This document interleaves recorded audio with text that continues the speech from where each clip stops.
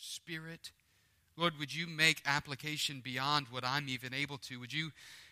God, would you, by your Spirit, anoint my lips and anoint our ears to hear your word and to hear from you in your word? For, Lord, your word is living and it's active and it's sharper than a two-edged sword, and it pierces deep within to the division of joint and marrow, bone and marrow, and of the soul and the spirit, and it discerns the intents of our hearts. And so would you speak this morning to us? Your people are ready to hear and waiting to hear from your word. And now, Lord, I pray that the words of my mouth and the meditations of my heart would be pleasing in your sight, O Lord, my rock and my redeemer. For it's in Christ's name we pray. Amen. This morning, as we look at our second Advent sermon in the series, Christmas Carols, we're looking this morning at Zechariah's song. Zechariah's song is found in the Gospel of Luke, chapter 1, beginning at verse 67. If you're following along in the chairback Bibles, that can be found on page 856. I'll give you a moment to turn there. You know, our time in Uganda we're going to share in a few minutes. At the end of the service, we're going to share about the testimony, or a testimony from our time being in Uganda. But I always appreciate going to Uganda because it helps me, just personally and pastorally, it helps me to see the big picture of what God is doing in the midst of the world. Not just in the Church of America, in the city or state of Louisiana, in the city of Baton Rouge, and at the local gathering of Cross Point on this campus, but just globally. It helps me to see what God is doing in the midst of the nations. And for those of you who wonder, we did not get to visit or meet the Pope. So just FYI. All right. On Thursday morning,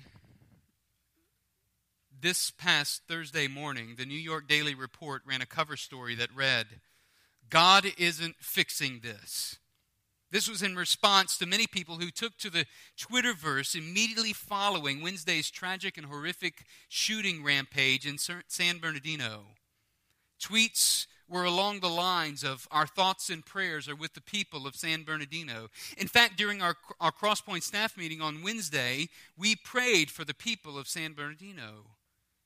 Now, my point isn't to take up for any political party, but instead to vocalize an alarming trend that's becoming more and more apparent in our culture. And then to draw a line of delineation between two opposing worldviews. Two worldviews with an ever-increasing chasm between them.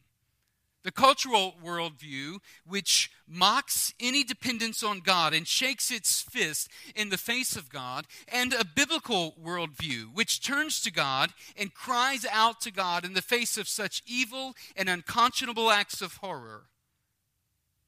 The politicizing of prayer is a shameful thing. And this response by the New York Daily, "God isn't fixing this," is a startling response that's intended to silence and shame Christians who would call out to God on behalf of those who are suffering. But I want us to see this morning, God has already provided a remedy to deal with the wickedness of man's heart. And there is coming a day when God will fix this. Fully and completely, God will fix this. That's what the celebration of Advent is all about. We live between the first and the second advent of Christ, and as Christians, we anxiously await the return of Christ Jesus, who will with finality fix the problem of evil in the world.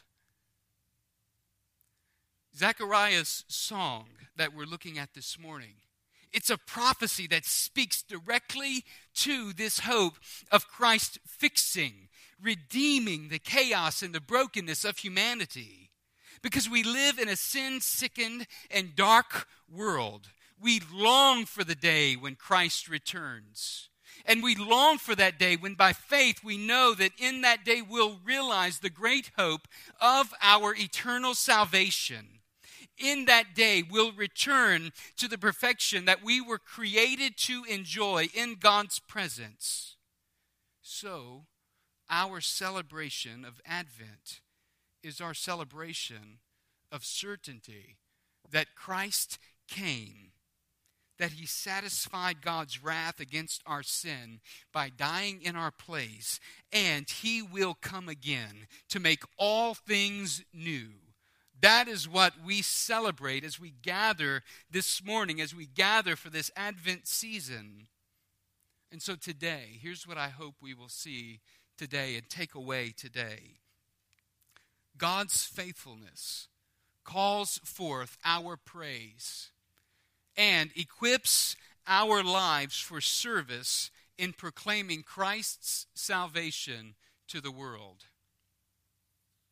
We see God's faithfulness on display in the text that we're looking at this morning. As we look at verses 67 through 80, I want us to just back up a few verses prior to verse 67 to verse 63. And note that John the Baptist's birth has just occurred. Zechariah is his father.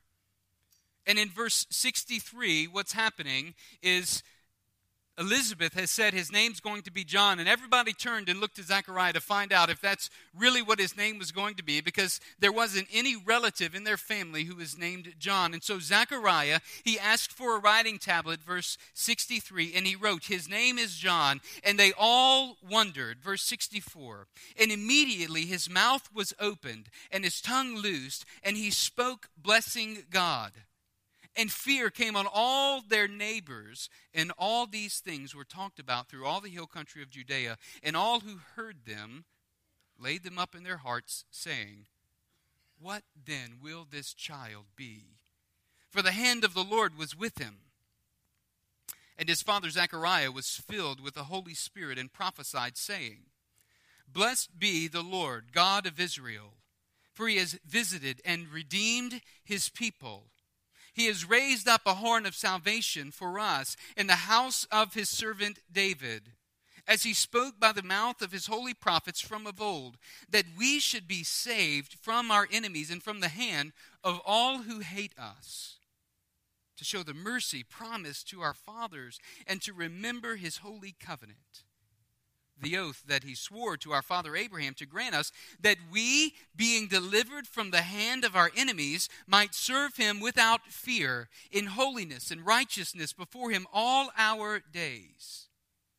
And you, child, will be called the prophet of the Most High, for you will go before the Lord to prepare his ways, to give knowledge of salvation to his people in the forgiveness of their sins, because of the tender mercy of our God, whereby the sunrise shall visit us from on high, to give light to those who sit in darkness and in the shadow of death, to guide our feet into the way of peace."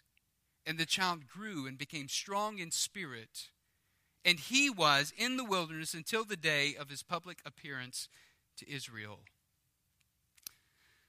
Now, Zechariah's song here, I wish we had the tune to be able to sing it, to just get the full effect of what's going on in the midst of this declaration. But Zechariah's song of praise is divided into two main sections.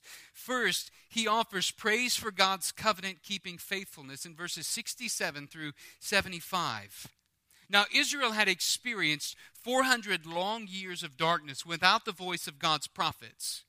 And Isaiah prophetically spoke of the end of this darkness in Isaiah chapter 9, verse 2. When he says, "The people who walked in darkness have seen a great light. Those who dwelt in a land of deep darkness, on them has light shone." And the Old Testament closed with a promise similarly in Malachi chapter 4, verse 2, when he says, "But for you who fear my name, the Son of Righteousness," notice S-U-N, "the Son of Righteousness shall rise with healing in its wings. You shall go out leaping like calves from the stall." See, the rising of the Son of Righteousness was a long-awaited messianic prophecy. And on the day of John the Baptist's birth, a new prophetic word was delivered to God's people through Zechariah, John the Baptist's father. And on this day, God broke the 400 years of dark silence, and the first words out of Zechariah's mouth were words of praise. You see, Zechariah's prophecy, it hinges on two covenants, and I think it's important for us to see this because it highlights the very character and nature of God. You see, God's faithfulness in keeping two covenants that he made, one with David and one with Abraham, reveal God's faithfulness to work within the progressive revelation of his word. So Zechariah praises God for his faithfulness. First, he praises him in stating that Jesus is the present powerful deliverer. We see this in verses 68 through 71. The Davidic covenant promised a king, and this king would establish an eternally enduring kingdom through the line of King David. This king would be one who would rule supremely, and he would usher in God's kingdom. And so Zechariah's praise centers on three actions of this coming king. He's the present, powerful deliverer. And so Zechariah speaks here as if he's speaking in past tense. He's speaking as if God's mission through this coming king has already been fulfilled. You see there in verse 68, blessed is the Lord, the God of Israel, for he has visited and redeemed his people and has raised up a horn of salvation for us in the house of his servant David.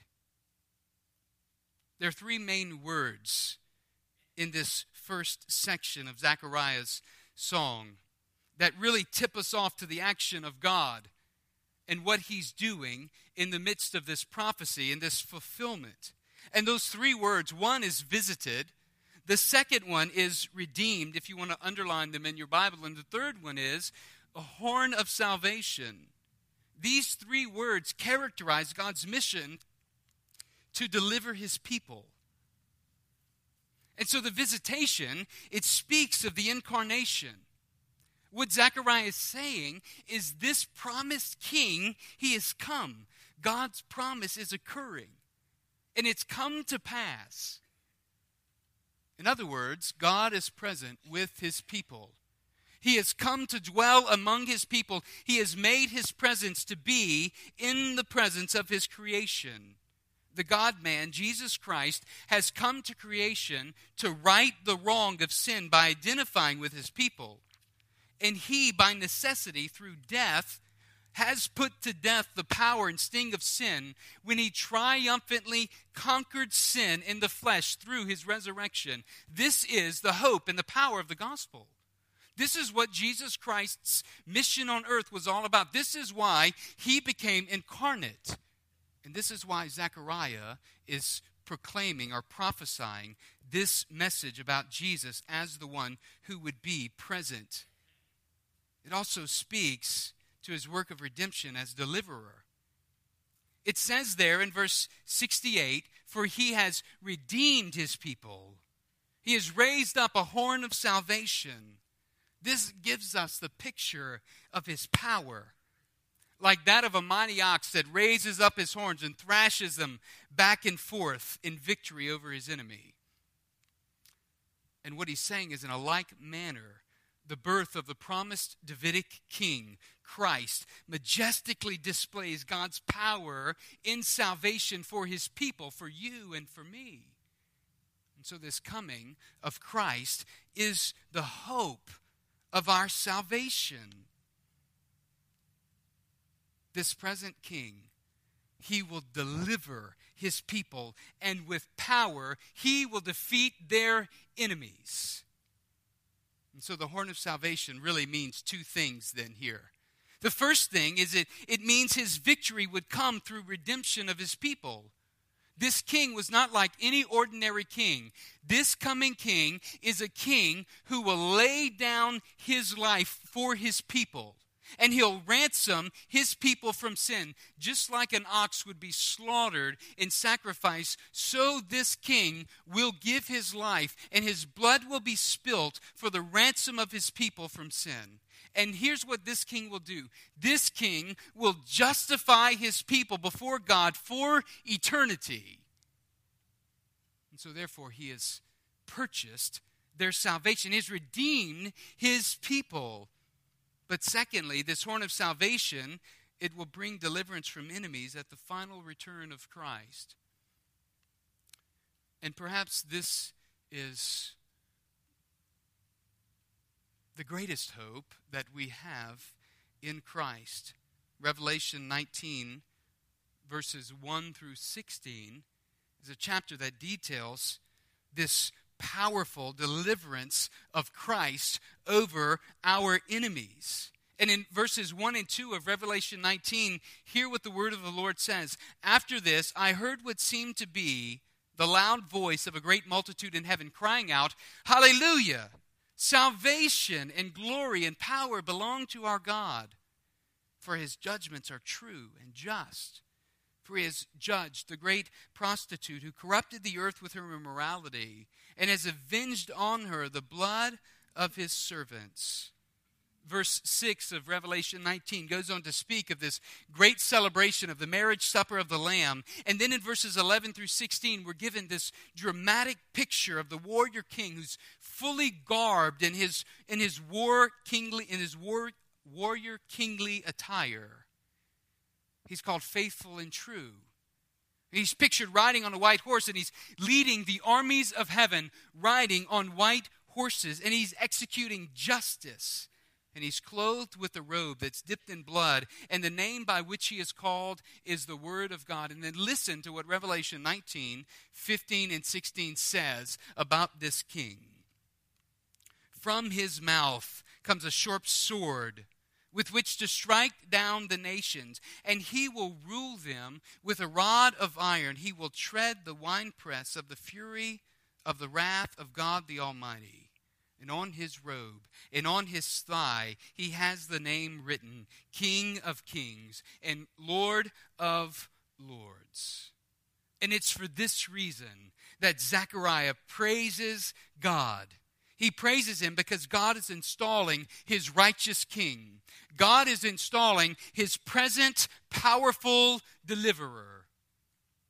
And church, what I want us to see this morning is I want our hearts and our lives to be filled with this same kind of praise that Zechariah is offering before God. For the Lord Jesus Christ has come, and now he is enthroned at the right hand of the Father on high. And he sits at God's right hand. And he has made a way for us to know God's salvation in the first advent. And so we see this is praiseworthy. This is why Zechariah is praising God, because he is faithful. He is faithful to his covenant, and he is faithful to deliver his people. He is both present and powerful in the lives of his people, and he is also merciful and equipping in the lives of his people. And so we see that Jesus is the merciful, equipping deliverer. Not only is God faithful to the Davidic covenant, God is also faithful to the Abrahamic covenant. We see this in verse 72, to show the mercy promised to our fathers and to remember his holy covenant. You see, God's mercy is seen as the backdrop for his covenant-keeping faithfulness with Abraham. God remembered his holy covenant with his people. That covenant is the covenant which is stated in Genesis chapter 22, verses 16 through 18. That God would make of Abraham a great nation, as numerous as the stars of heaven and the sand of the seashore. And that through Abraham's offspring, all the nations of the earth would be blessed. The promise of blessing is now at hand through the visitation of Christ the Messiah. So Zechariah praises God for the merciful, equipping deliverer. And I think this is particularly significant for you and I, because what we need to do is we need to see that God's mercy toward us comes in the person and the work of Christ. And by giving us his mercy, he is also equipping us to go and to serve him and to serve his kingdom in the midst of the world in which we live until the second advent coming of Christ. And so God's plan is progressively unfolding. And so God's mercy, it's seen toward us in that he doesn't give us the just retribution that our sin deserves. Instead, his visitation and redemption come through his one and only Son. In fact, just as Abraham didn't withhold his one and only son from God when God called him to lay Isaac on the altar, so now we see that God is sending his one and only Son on a divine rescue mission. Christ's ministry of deliverance goes far beyond the Roman oppression that Zechariah is experiencing in his day. Christ's ministry of deliverance is the ultimate deliverance that's against our greatest adversary, Satan, and the fallen nature of our sinful depravity. One writer says, or writes, Jesus is the promised one who takes on the cosmic forces of our humanity that oppress us and bring pain and suffering into the world. Jesus is the great liberator from Satan and sin's tyranny against humanity. And what we see is the purpose of his divine rescue mission is to create a people who are free to serve him without fear, in holiness and in righteousness. And through redemption, he equips us to serve him. This is what Paul writes in Ephesians chapter 4, verse 22. Encouraging us to put off the old self, which belongs to your former manner of life, and is corrupt through deceitful desires, and to be renewed in the spirit of your minds, and to put on the new self, created after the likeness of God in true righteousness and holiness. You see, the new reality for all who profess Christ is that we've been freed to live lives of holiness and righteousness through Christ's atoning work. We aren't sent out on our own. Rather, we're sent out and equipped by the Lord Jesus Christ to faithfully follow him and to work in service of God's eternal kingdom. But I want you to know that our profession of faith in Christ must be lived out in service to the kingdom of Christ. God's mercy to us is that Christ liberates us from bondage. He removes our fear. He equips us to serve God all our days as we await his return. This was a prayer of the early church in Acts chapter 4, verse 29. When they said, "Now, Lord, consider their threats and enable your servants to speak your word with great boldness." Even in light of the New York Daily and what we hear and see tweeted and what we see printed on the front of newspapers today, God isn't fixing this. This ought to be the church's prayer. Now, Lord, hear their threats and enable your servants to speak your word with great boldness. For we've been given the first advent of Christ. He has come. He has redeemed us.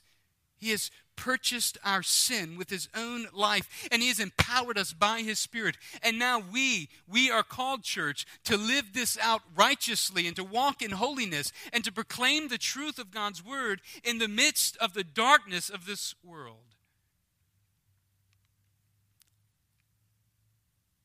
Secondly, in verses 76 through 80, he offers praise for God's provision of salvation's promise. Praise for God's provision of salvation's promise. I don't know if you can or not, but I invite you to try to imagine the magnitude of this moment for Zechariah. It's the birth of his firstborn son. Elizabeth was past the age of being able to bear children. He's wanted a child. And in the midst of his interaction with Gabriel in the inner temple, he is muted because he did not believe. And for the last 9 months, he hasn't been able to speak. And all of a sudden, when he writes down on a tablet, his name is John, his tongue is loosed, and he is able to speak. And in the midst of all this, he sees his baby boy, his firstborn, and then he realizes that he is the focus of divine revelation. The magnitude of this moment for Zechariah must have been incredible. And the first thing he does is he blesses God in the midst of this moment. He blesses God for sending the forerunner. God sends the forerunner. We see this in verses 76 and 77. John's mission is laid out there. He's the forerunner of Christ.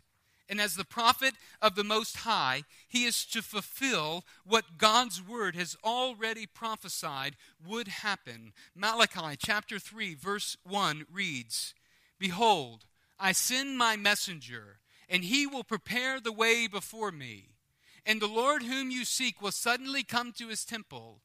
And the messenger of the covenant in whom you delight, behold, he is coming, says the Lord of hosts."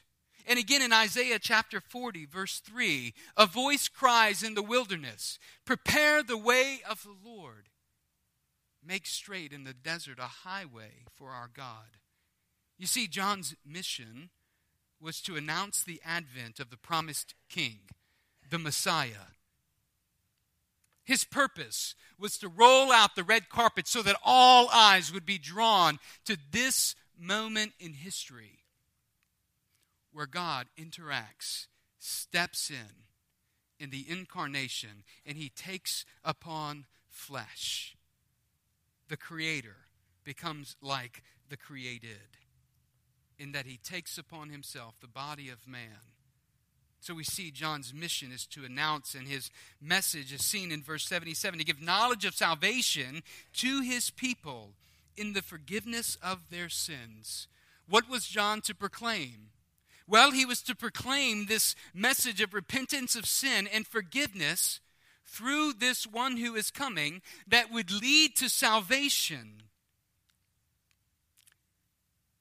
I should pause just for a minute to note the significance of what this prophetic passage is stating.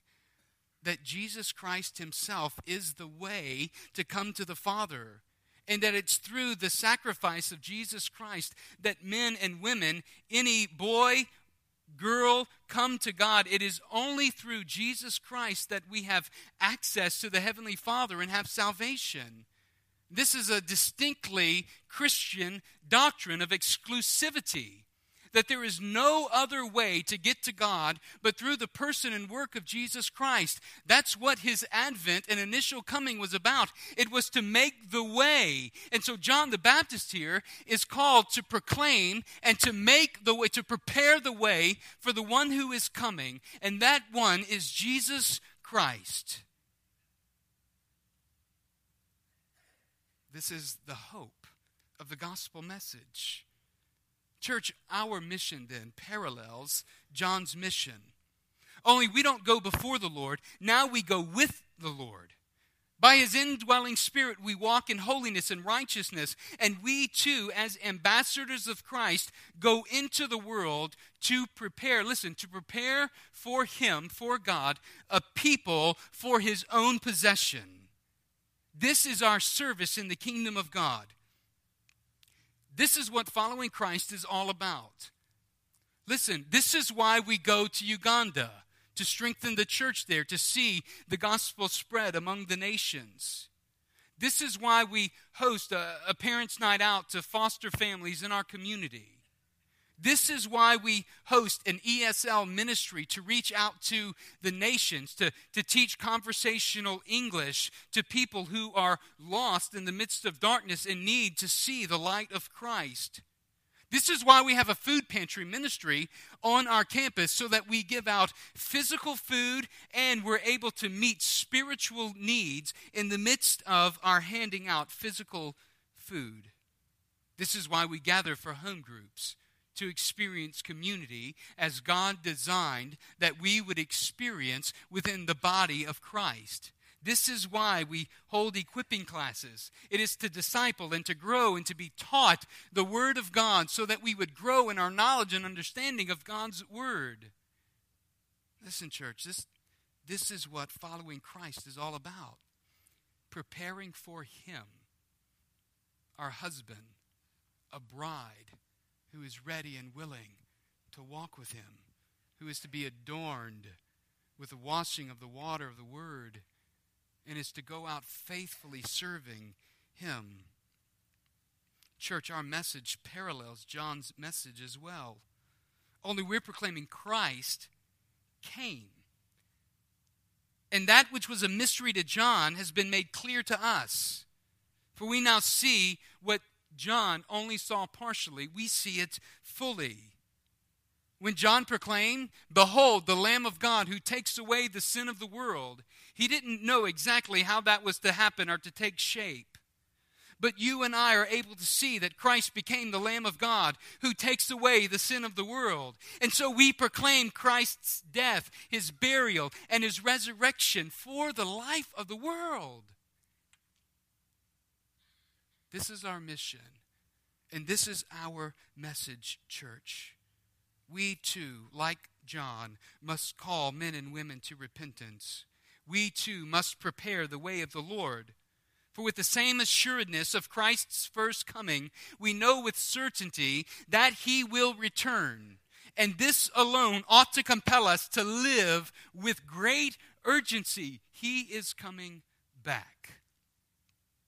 And our message and our mission is to proclaim His coming and to build for Him, that He would build through us, rather, a people for His own possession. You see, we're God's people sent into the world to proclaim this glorious message and to call people to repentance in preparation for the second coming of Christ. Believer, we too also must prepare our own lives for Christ's return. And so this begs the question, are we preparing this Christmas season for what truly matters? Are you trusting Christ for the forgiveness of your sins? Are you running from sin and pursuing Christ with all that you have? Are you serving Christ and living with a kingdom urgency? If you're like me, the weight of these questions can be convicting. But it doesn't mean that we should cease relying upon the Holy Spirit's grace and mercy toward us, that we would walk with Him in holiness and righteousness and serve Christ with all that is within us. But not only does God send the forerunner, we see finally that God provides the sunrise. We see this in verses 78 and 79. In verse 32 of chapter 1 here in Luke's Gospel, Jesus is called the Son of the Most High God. Now, John the Baptist is called the prophet of the Most High God, and his role is to proclaim the coming of the Son of the Most High God. Jesus' coming is the embodiment of the dawning of God's tender mercy toward His creation. And I love the metaphor that He uses in verses 77 or 78 and 79. Because of the tender mercy of our God, whereby the sunrise shall visit us from on high, to give light to those who sit in darkness and in the shadow of death, to guide our feet into the way of peace. He uses the metaphor of the sunrise of creation, which dispels darkness and lights up the day. You and I are aware we've seen the sun rise in the eastern sky, and as it rises over the horizon, it begins to cast away the darkness. The rays of light pierce in the midst of darkness, and that darkness fades away as the light bursts onto the scene. But I want you to know that the sunrise he's talking about isn't just an ordinary sunrise. This sunrise is the visitation from the Most High. The Creator of all creation steps down into creation to redeem the brokenness of humanity. This is what Christ has done. This is the answer to fixing the problem of evil in our world. Christ has come to redeem the wickedness of our own hearts, the depravity of our sin, and only Christ can heal your brokenness. Hear me out. He's the only one that can heal the brokenness of humanity, and particularly of our individual brokenness. This is exactly what Christ does. He illuminates the darkness of night. He casts away the darkness of death, and he guides us into the way of true peace. There's no darkness that Christ can't illuminate. There's no sin that Christ can't defeat. There's no despair that Christ can't overcome. And there certainly is no enemy that Christ can't conquer and hasn't already conquered. Christ's visitation guides our feet into the way of peace. Now, I want you to hear me this morning. True peace isn't the absence of conflict in our lives. It's not the absence of war between nations. True peace is knowing the salvation of God through Jesus Christ. This is the promise of God's salvation in Christ. It's the promise of the first advent and the hope of the second advent, that he is coming back. And we see in verse 80, it says about John the Baptist that he goes out into the wilderness. And as he's waiting in the wilderness, he's waiting for the day of his public appearance. And the way that I want to close our challenge us this morning is just as John waited the day of his public appearance to Israel. And just as Israel awaited the day of the rising sun to bring the first rays of light into the darkness of the world, so this Advent season, we live in the light of Christ. Our lives are mirrors reflecting his light into the darkness while we await the second and most glorious coming of Christ. He's coming again. And when he does, he will fully heal the brokenness of humanity. He will fix this. So God's faithfulness calls forth our praise. Are we able to praise God because we know him to be faithful in our lives? Do we praise God because we experience his faithfulness? We call out to him and we follow him? God's faithfulness calls forth our praise, and it requires lives of service in proclaiming Christ's salvation to the world. Does this sum up our lives? That we as God's children are serving him by proclaiming this hope of the gospel message in the midst of the dark world? Are we being silenced by the crowds? Are we being silenced by our own sin? Let us remember to walk in holiness and righteousness as we serve Christ and live for him, for his glory, as we prepare for the second coming, the return of Christ our Savior. I want to pray with us this morning. And as I lead in a time of prayer, I want to ask that if you've never come to a place in your life where you have surrendered your life to Jesus Christ as Lord, and believed upon this Jesus that we've been talking about, the first coming, the advent of Christ, where God the Father stepped down into humanity through God the Son, became like us, served humanity, and lived a sinless, perfect life, dying on the cross in order to pay for our sin by suffering God's wrath. If you've never believed upon Jesus, that Jesus, I want to invite you this morning to confess that Jesus Christ as Lord. For Jesus, as coming from the Father, is the one who grants us true peace. Let me pray for us. Pray with me. Father, this morning as we come before you, there may be some in here who are struggling with true peace during this Advent season. There may be some who are struggling with whether or not to even surrender their lives to you. Deep down, they know they need to. They hear you calling, but there's this tug in the opposite direction where they don't want to surrender. I pray for those individuals this morning. God, that you would strengthen them, that you would break the bondage of sin that's holding them, that you would be for them the true liberator of the enemy, Satan, and of the sinfulness of our humanity. And Lord, for each of us, I pray that you would strengthen us to walk in the power of your Spirit. God, that you would continue mercifully to equip us to proclaim your word and to serve you in the midst of the world in which we live. And I pray, God, that you would place, like Zechariah, you would place a song in our step. God, that we would be filled with the praise of your name and of your glory. And I pray this in the strong and the powerful name of Christ our Savior. Amen.